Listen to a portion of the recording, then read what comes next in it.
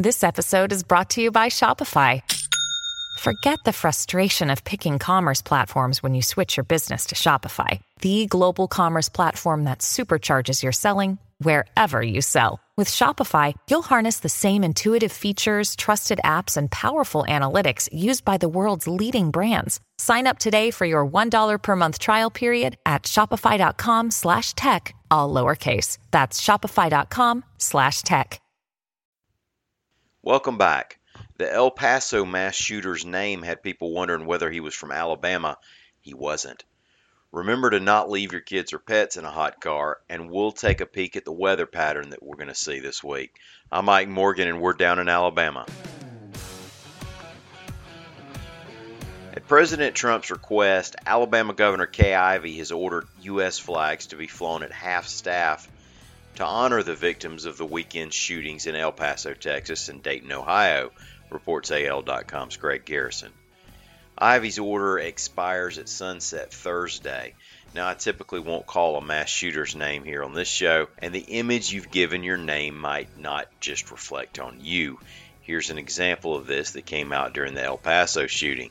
The suspect's name there is Patrick Crusius. Now, he doesn't deserve to be called that name publicly for many reasons, one being that it belongs to other people too. AL.com's Lita Gore reports that Patrick Crusius of Montgomery, Alabama, posted a video on his Facebook page, along with Shaggy's song It Wasn't Me playing in the background, in which he said, "While I'm very saddened by what happened today, I am not the guy you are looking for. I am who I am. I am Patrick Crusius, not the killer Crusius." See, Alabama Patrick was getting inundated with hundreds of comments on his Facebook posts, and some videos he had previously posted there have tens of thousands of views. Now, having scores of strangers ask you whether or not you're a murderer, and then commenting on whether or not they like your Facebook posts, it's real weird, and it just says a whole lot about the world we live in right now.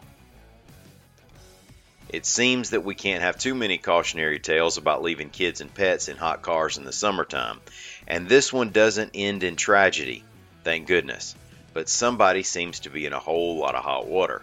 AL.com's Greg Garrison reports that a woman in Huntsville allegedly left her dog in a parked car for about an hour or more, although the owner of the dog and the car said she just ran inside Old Heidelberg Restaurant to get takeout. Between Huntsville Police and Huntsville Fire and Rescue and Animal Control, they got the Cocker Spaniel out safely. Police said the windows were up and the car was turned off and it was plenty hot inside. They arrested the 61-year-old owner on a felony charge of animal cruelty. That was felony, and technically that could mean a big fine or jail time.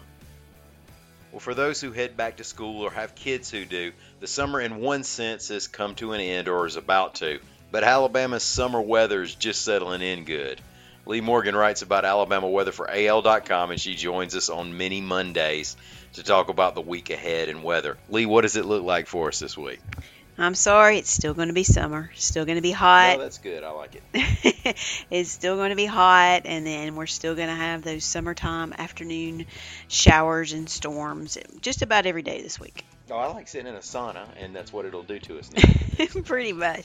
But, we can just hope that we'll get some of these rain showers to cool us off. And it looks like there's a good chance of it for most of the state most of the week. And they'll be watching for what they call the northwest flow. And that's where storm systems, the air pattern sets up where little impulses can come out of the northwest. I've heard them say northwest flow, weatherman's woe, because it's kind of hard to predict when and where they'll come through. So something to watch for, but it's going to be your routine scattered showers and storms just about every day this week. Anything going on in the tropics? Absolutely nothing. Now we're into August, and that starts to, the peak of the hurricane season begins at this point, and they were watching a wave out in the central Atlantic most of the week, but it just kind of petered out on us. Yeah, we'll take that news. Hey, we appreciate it, Lee. Sure, right.